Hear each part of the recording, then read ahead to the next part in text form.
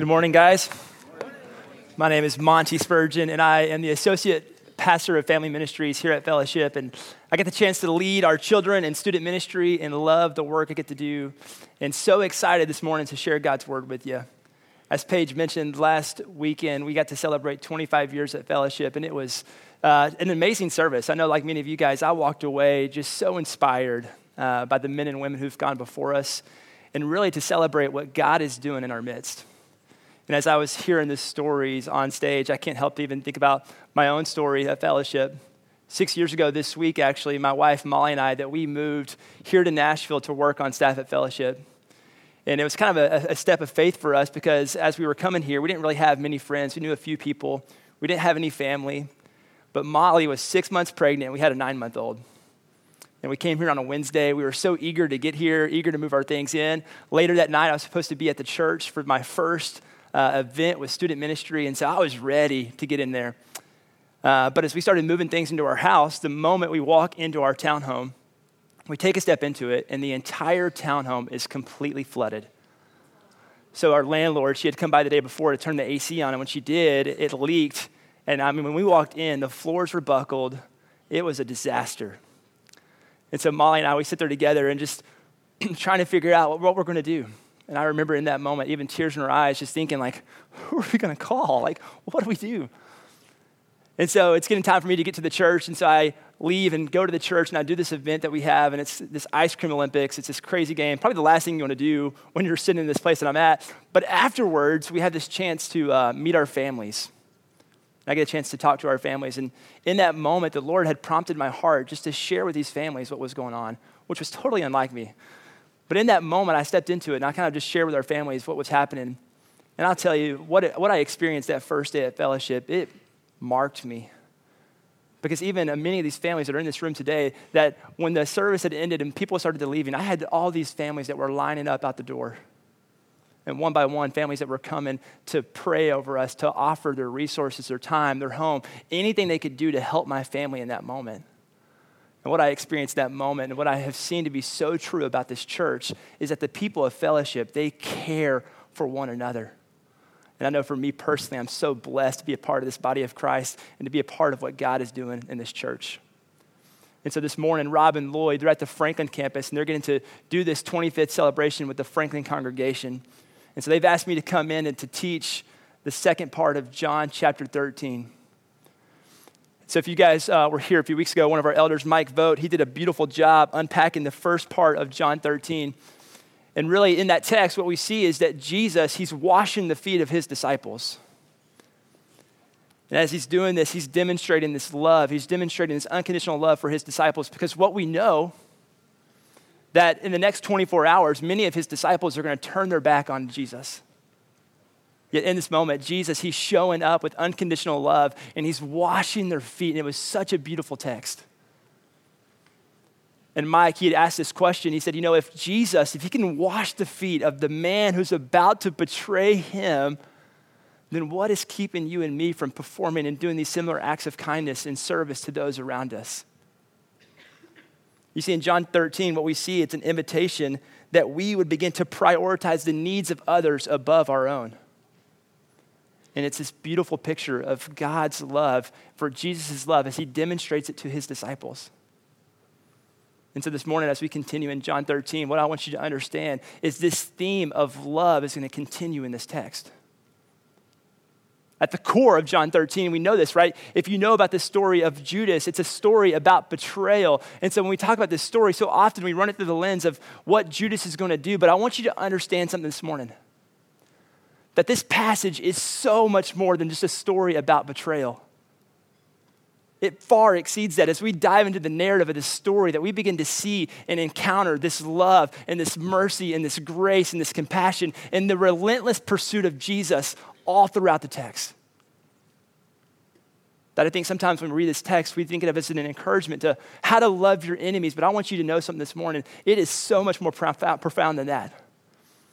It is more than just loving your enemies, but it's about receiving the love of Jesus in such a way that not only transforms your life, but it begins to transform the lives that are around you. And so as we get into the text this morning, what we're going to see is an invitation from Jesus to love others the way that he loves you and me. And that's hard to do. But we get to see Jesus demonstrate it for us. And so as we get into the text this morning, an outline I want you to kind of look at as we follow the text is going to be this. In verses 21 through 26, we're going to see the betrayal. In verses 27 through 30, we're going to see the departure of Judas.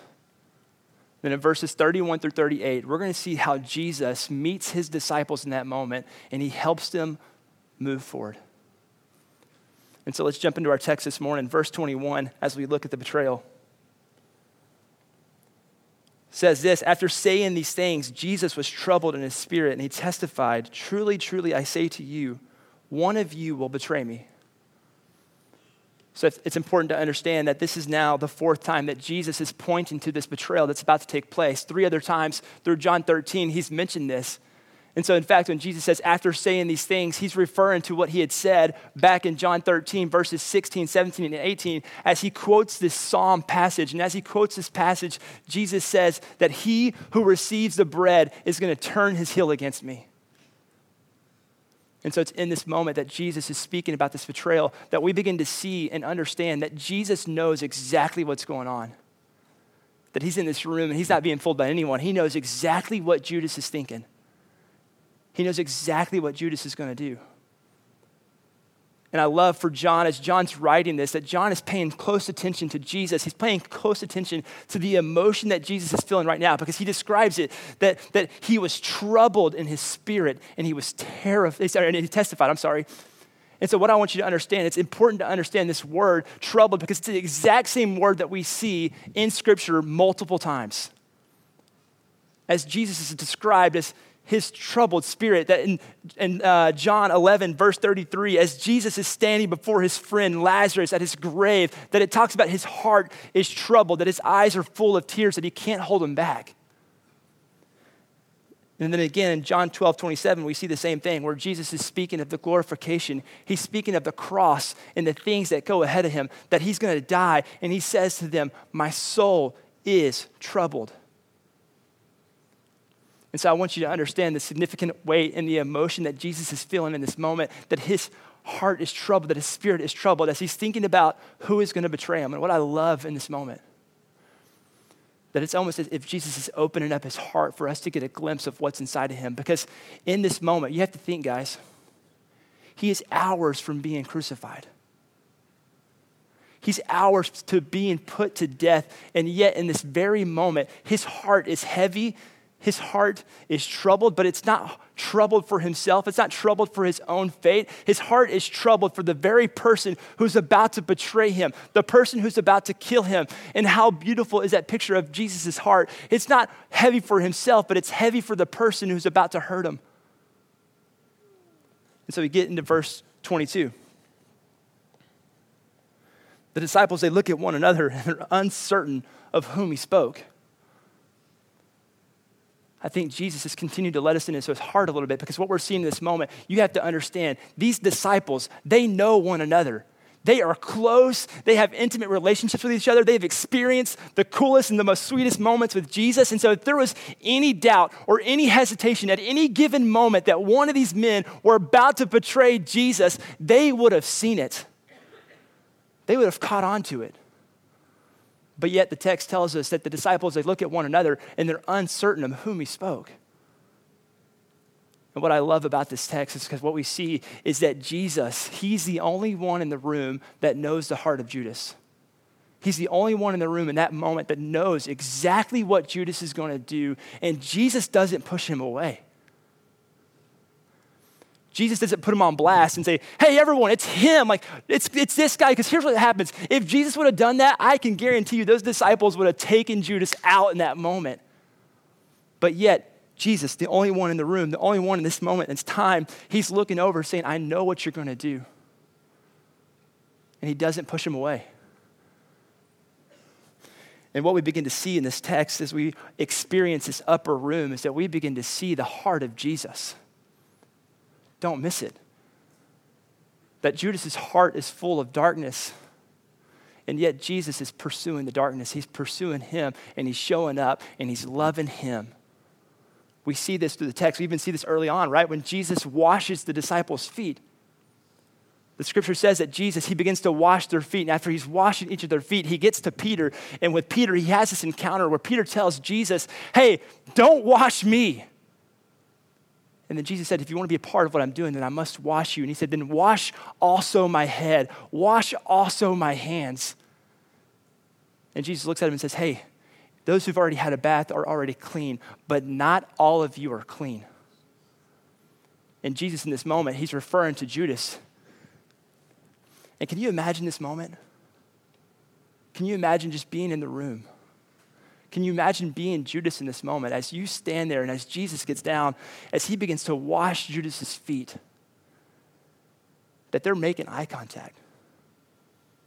And Judas is looking at Jesus and Jesus is looking at him and he's saying, I know what's in your heart. I know what you're going to do. And yet he's still there showing this unconditional love to Judas. He's meeting him. He's loving him, regardless of the darkness, regardless of what Judas knows is going to happen, that Jesus knows is going to happen. He doesn't stop showing up with love for his disciple. And so we get into verse 23. One of his disciples whom Jesus loved was reclining at the table at Jesus' side. And so Simon Peter, he motioned to him to ask Jesus of whom he was speaking. And so that disciple, leaning back against Jesus, said to him, Lord, who is it? Listen, we have to pay attention to the details because there's even great significance in what's happening in this moment. Scholars would say that the way the table assignments would have gone would have been Judas, Jesus, and John all sitting next together. And so traditionally at a meal like this, at a Passover meal, what you have is this U-shaped table that is they're all kind of gathered around it. And how these people would sit at this table is that they would have this little sofa that they would sit on. And as they sit on this sofa, they kind of recline onto their left shoulder as they eat with their right hand. The text says that the disciple whom loved Jesus was reclining at the table at Jesus' side. So I think the evidence of the scripture would help point to this to be true. And so even at this moment, you have to think about this, that if this is true, if this is how they're reclining at the table, that now you have Jesus reclining into the chest of Judas. And then you have John reclining into the chest of Jesus. It's almost as if they were to come into this meal together, that you would think that Jesus intentionally, he had to put him by his side. Like he wanted both these men to come and to sit next to him at the seat of honor at this table, to be with Jesus. I don't think it just happens by chance. And so we know for a fact that John was next to his side. And as we begin to unpack the text, we're going to see that Judas had to be really close to Jesus for the things that unfold to take place. And so scholars would say that they were right next to one another at this table as they eat together, having this moment, having this encounter. And the love of Jesus is still showing up in the darkness. And the disciples don't have a clue. Yet Jesus does. And so I love this text. It's almost as if you can imagine this at your own table where they're sitting together and one of the disciples, they're uncertain, right? And it says Peter, he looks over at John, the beloved disciple, and it's like he's trying to get his attention. He's like, hey, John, like ask Jesus who it was, right? And it's like, you can imagine, so that's so Peter's personality. It's like, hey, ask him, like see what he says. And so John, he looks up at Jesus and he says, Lord, who is it? Lord, who is it? And so verse 26, Jesus answers. He says, it is whom I will give this morsel of bread when I have dipped it. And so when he dipped the morsel, he gave it to Judas, the son of Simon Iscariot. And so just an important thing to understand as we look at the culture of this passage, that typically when you had a morsel and you were to dip it and to give it to somebody, that would be a sign of great honor. It was a sign of friendship. It was a sign of love. It was a sign of respect. Yet in this moment, the thing that he's doing is as he dips this into the wine that's believed to be there, and he hands it over to Judas, this is symbolizing, this is showing, it's answering the question of the disciples of whom is about to betray Jesus. And so we see this, like in Ruth chapter 2, verse 14, where Ruth invites Boaz into his home, or Boaz invites Ruth into his home, and as they're reclining together, they're having dinner, that it says that he dips the morsel into it and he gives it to her as a sign of this friendship. And so what would have been such a beautiful picture of honor and love and respect was actually revealing the very one who was going to betray Jesus. In that moment, the disciples don't understand. And so Jesus, he quietly answers the question of the disciples by handing it to Judas. And what I want you to think about for a moment is this. Like, we know this has taken place. Right now we know that Jesus has just washed the feet of his disciples. And right now we know they're together at a table and they're talking with one another. In Mark chapter 14, it talks about this moment taking place. And then right after this moment, in Mark chapter 14, it talks about how Jesus then, taking these elements, he takes the bread and he says, this is my body for you. And then he takes the cup and says, this is my blood poured out for you, and that you would take these things and you would do them in remembrance of me. And so we know this event's about to take place. We know at this table, there's going to be this moment where Jesus uses the bread as a representation of the very events that are going to take place for him. Yet before that, what we know is that Jesus, he grabs a piece of bread off the table and he dips it and he hands it to Judas. Think about that. Is it a coincidence that Jesus chose to use bread and wine to be the very symbol of what he was handing over to Judas?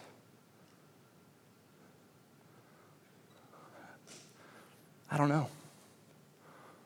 But I know that many would believe that this was one last attempt for Jesus to show Judas love.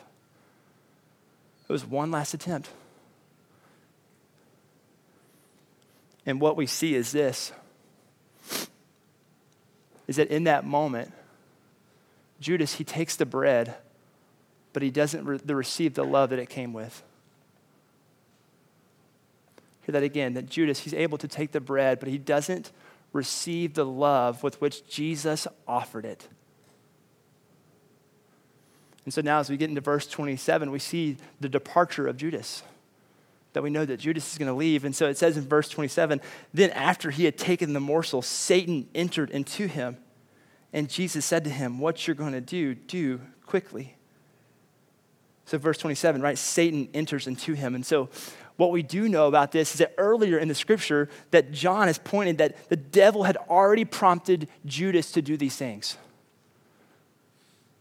So what becomes clear for us in this text is that we see that Judas is not acting alone, that he's not been acting alone from the beginning, that Satan has come inside and he's doing something in him and we don't fully understand, but what we begin to see is that he's not acting alone. And so with each act of compassion, with each step of movement that Jesus begins to bring to Judas as he's moving towards him in the darkness, as he's showing him love, as he's showing him the compassion of washing his feet, with each passing moment, Judas's heart is growing colder and more distant away from the Lord. Yet what we see is Jesus never stops moving to him. He never stops moving to him. And so Jesus tells him, hey, what you're going to do it quickly.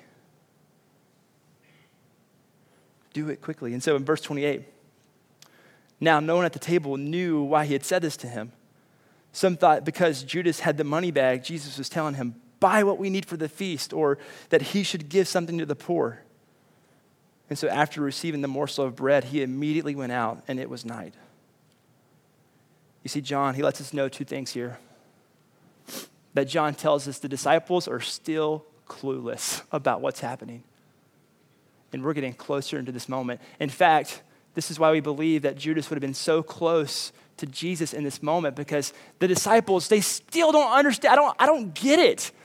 Like John asked the question, who is it? And Jesus says, it's the one that I give this bread to. And yet still in this moment, somehow the disciples, they don't know. They don't see what's happening. And so perhaps, as they know that Judas has the money bag. And so perhaps Judas is going to go buy more supplies for the food. Like, how innocent are the hearts of the disciples? Oh, he's going to get more food. Maybe we need some more bread, or like we need something for this feast that we're having. Perhaps that is what Jesus is doing right now. Or John says perhaps maybe they thought that disciples thought maybe he was going to give to the poor, that it was common in Jewish customs during the Passover time that people would give money to the poor. And so maybe that's what Judas is doing right now. Both would have made sense. And yet in this moment, they are still clueless about what's happening. The second thing that John shows us is that as he leaves the room, that it was night, that it was dark outside. And so as we have been studying the book of John, that we see the correlation of light and darkness, and that we know that darkness can be this picture of evil. And I would most certainly say that it wasn't just dark outside, but Judas's heart was dark, and it was evil, and he was convinced of what he was going to do, and he had already made his mind up. And so as Judas walks out of the room, what begins to happen is that this thing that Jesus knew was coming, the thing that Jesus had been speaking about since chapter 12 of his glorification, all of these things that Jesus knew that yet his disciples did not understand have now been set into motion, that the very Son of God is going to be put to death on the cross. So Jesus is looking at his disciples as Judas walks out of the room. You got to begin to think, what do you think Jesus is feeling in that moment right now? That his time is coming. He knows it's happening. And so just for a moment, I want you to imagine, picture this for yourself. If you found out that you only had 24 hours to live, and you were to gather your family into the living room, and you're going to let them know that in 24 hours, you're not going to be here anymore, how would you talk to your children? What would you say to them? How would you prepare them for life without you? Because this is what's happening in this moment. This is what Jesus is beginning to do, that he has to prepare his disciples for some of the most horrific events that take place, that he has to get them ready for all the things that are going to happen, and he is running out of time, and he has less than 24 hours to do it. This is the weight of what Jesus is experiencing. And so what begins to happen throughout the rest of John is we see this intimate picture of Jesus, his pouring out his heart to the disciples, helping them see and understand, please know what's going to happen now. And so as we get into our text, right, as we continue verse 31 through 38, that we begin to see the way we move forward. And so Jesus, he's like grabbing these 11 men, he's pulling them together, and he's saying, guys, please come here. I have to tell you what you need to know. I have to prepare your hearts for what is about to happen. And so I want you to imagine as we change the scene now, as Judas is out of the room, it's as if Jesus can finally say things now that he can't say or he couldn't say when Judas was there. And so now he begins to talk to them, and there's this passion and excitement and this overwhelming amount of love that begins to grip this narrative. And he's saying, would you please listen to what I have to tell you? Because my time is coming. And what we begin to experience is one last demonstration of love, that Jesus has been demonstrating love all throughout the upper room. But now this is a love they've never experienced before. It's a love they've never seen. It's a sacrificial kind of love that Jesus is saying, let me tell you about it. So verse 31. When he had gone out, Jesus said to them, now is the Son of Man glorified, and God is glorified in him. And if God is glorified in him, God will also glorify him in himself and glorify him at once. 5 different times in these 2 verses, Jesus begins to speak of this glory. And if we remember what Lloyd taught a few weeks ago in John chapter 12, as Jesus begins to speak of the glorification, that it's all about his death. It's all about the resurrection of Jesus, and that God will soon glorify his Son through his death, and that God will receive the glory, and we all receive salvation. It's like we go back to John 3:16 when Jesus begins to say these things, right? For God so loved the world, he sent his one and only Son, that whoever believed in him may not perish but have eternal life. It's now coming to a picture. It's now time for these things to take place. And so would you know, it's all about the glory of God. He's referring to his resurrection. He's referring to this ascension. And so one Bible writer says it like this, that Jesus will soon glorify God by submitting to his will and fulfilling his hour of destiny. That God will glorify Jesus by making the cross the final victory over Satan. And in this moment, salvation being made available to all. And so he's kind of telling his disciples, hey, listen, it's all about God bringing me here for this purpose, that I'm going to die, that I'm going to suffer, and I'm going to be resurrected, and it's going to be a glorious picture. But you have to imagine the disciples in this moment. As we know, as we read different gospel accounts, they begin to scratch their head and think, what are you saying? What do you mean? This isn't the plan that we had. This isn't what we talked about. This is not what we imagined you doing. That we thought you were just going to snap your fingers and all of a sudden the kingdom was yours and it was all glorious, but you're saying that you must die and you must suffer. And we see Peter in this moment, right? This is where Peter, he's always acting this way, like, no, let me do that for you. And he's like, no, what I'm doing, I must be the one to do it. And so as we get into verse 33, we see Jesus, and he says, little children, yet a little while I'm with you, you will seek me. And just as I said to the Jews, so now I say to you, where I am going, you cannot come. Do you guys see it? Do you see as he begins to address these disciples? He's not calling them little children as he looks down upon them. He's calling them little children because they feel like they're his own. If we were to imagine that, just go back to that scene as you're in the living room and you're gathering your kids together and you say, listen, where I'm going, you cannot come. Do you understand what's about to happen to me? Little children, do you understand that I am about to leave you? And where I'm going, you cannot come. You see, we see this previous text earlier in John chapter 7 and chapter 8, where Jesus has this same kind of conversation with the Jews. And he tells the Jews, hey, where I'm going, you cannot come because you have rejected me. You have rejected the name of Jesus, and so you will not come. But we know this isn't the case for the disciples. So in that moment, he wants them to understand, hey, listen, what I have to do, only I can do. But we'll see later on in John that he says, soon you will join me. Soon you'll get to come. But right now, what I need to do is what only I can do for you. And so now we move forward, and this is kind of where the whole buildup is happening. That Jesus is preparing them for his glorification, for his death, for the resurrection, for this glorification of what's going to happen, and salvation made available to all. And as he comes together now, we get to verse 34.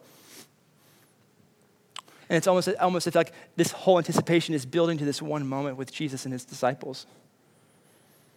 And so verse 34, it says, a new commandment I give to you, that you love one another just as I have loved you. You are to love one another. He's with them in this moment. Little children, gather around. Where I'm going, you cannot come. But I want you to know a commandment that I give to you.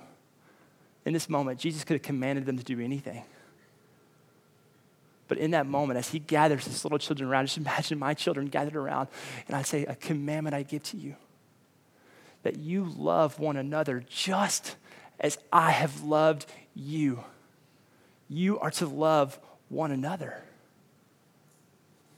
You see, the commandment here, there's nothing really new about the commandment to love others, because we know that in the Old Testament, right, the Israelites were commanded to love their neighbors as themselves.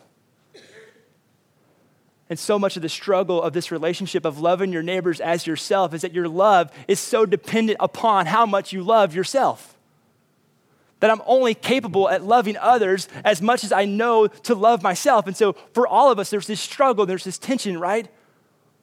Where we can struggle to really love ourselves. We can struggle to really think that Jesus loves us. And so I love the way that Jesus flips this command, because it's no longer about your own self-love. The measure is not how well you love yourself, but the measure becomes how much I love you.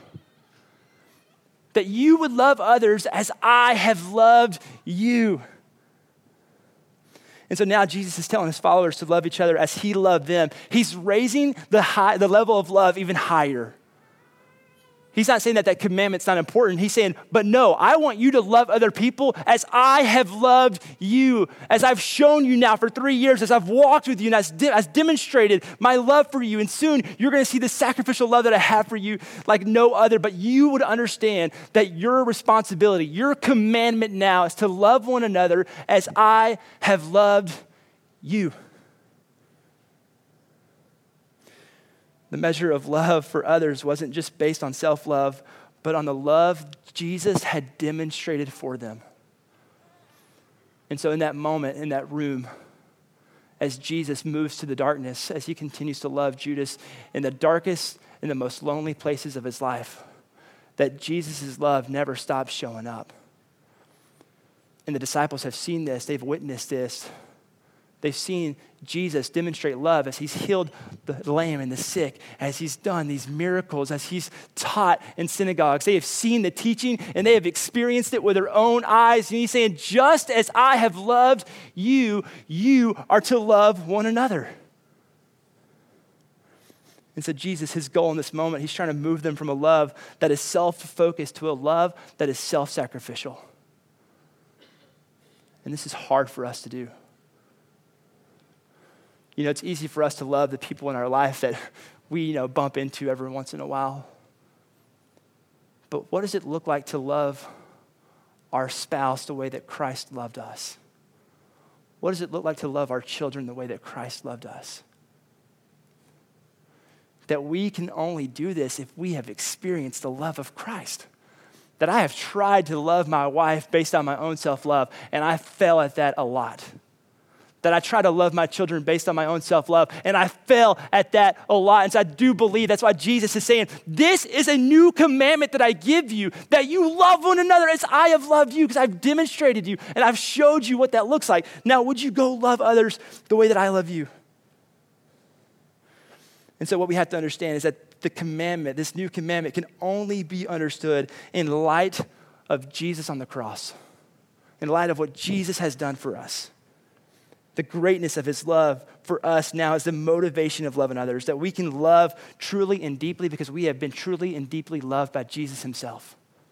That is now the measure.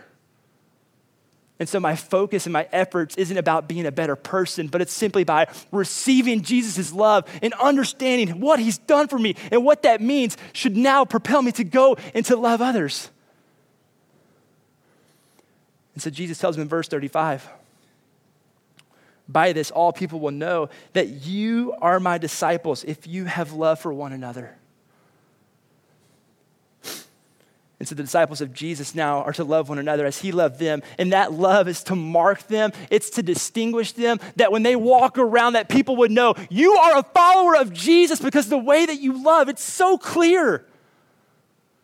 It's so clear that there's something in you that doesn't come from yourself, but could only be motivated by Jesus in you. And so Jesus is trying to move his disciples to this place that they would begin to walk in that they would begin to experience that. And so as we conclude this morning, I want to invite the band to come back up. You see, Jesus knows that this type of love is no easy task, that we cannot do it on our own. And here's what I want you to understand. And this is about any commandment that Jesus has ever given us, anything that Jesus has ever asked from us, that you would know this, that Jesus never requires us to do anything that he himself hasn't embodied and empowered us to do through his guidance. It's not like he's asking us to do the impossible. And he never has. And everything that he commands from us, everything that he asks from us is to do the things that he has done, the way that he has empowered us, the way that he's embodied it himself. And so what does that really mean? That when Jesus asks us to do something, he shows us how to do it and he gives us the power to do it. And so we see Jesus, he embodies love all throughout Scripture. He embodies it through his actions, his teaching, and his sacrificial death on the cross. And that he empowers his love through his Holy Spirit that we'll see later on. That Jesus says, hey, I must go, and as I go, I'm going to send you a helper. That it's better that I go so the helper may come. And so that presence of Jesus, it lives in you and me. And it helps us be able to love people this way. And so if we look at our application this morning, what's the encouragement for us? How can we begin to love others this way? I want to try to keep this as simple as I can. But the truth is this: the only way that we can begin to show this type of love is by receiving Jesus' love first. The only way that we can show this type of love is if we have received Jesus' love for us first. So if you have your communion elements, I want you guys to get those ready for me.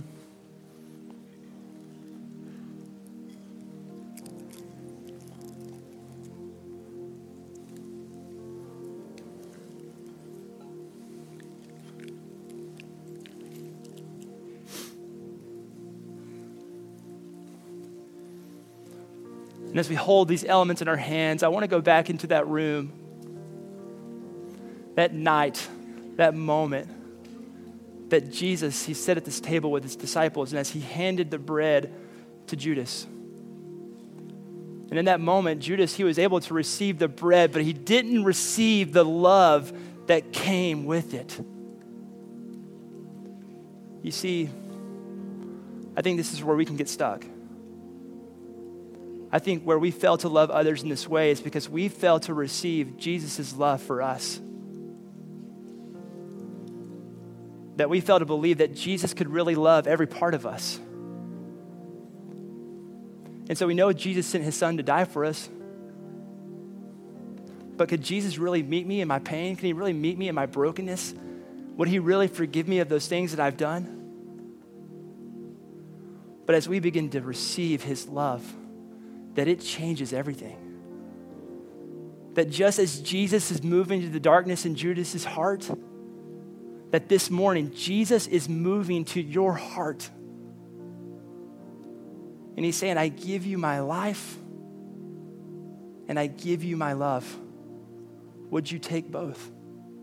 And so as we take our bread this morning, I want you to understand it's a whole nother thing to do communion each week. But when we stop and we think about what this represents in this moment, it's not just a cup and a piece of bread, but it's the sacrificial love of God giving to us. And so this morning, I don't know what part of your story or where in your life do you need to give yourself some grace, that you need to allow yourself to receive the love of Jesus. That we're not always going to get it right. But what we do know is that Jesus is moving towards us and he is loving us and he is showing us that love. And so this morning, as we take the bread, the body of Christ broken for you, would you take it and would you receive the love that comes with it?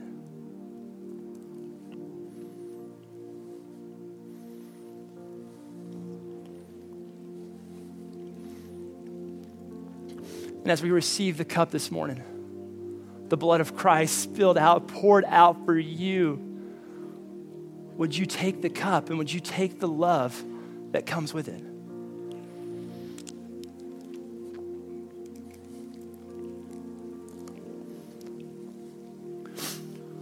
This morning, we're going to take some time to worship, and as we do, if you find yourself in this place right now where it's hard for you to accept the love of Jesus, I pray that you would ask that God would show himself to you, that you would receive his presence and his love, and that it would change everything for you. And so let's take some time to worship in response into all that God is and all that he's done for us this morning.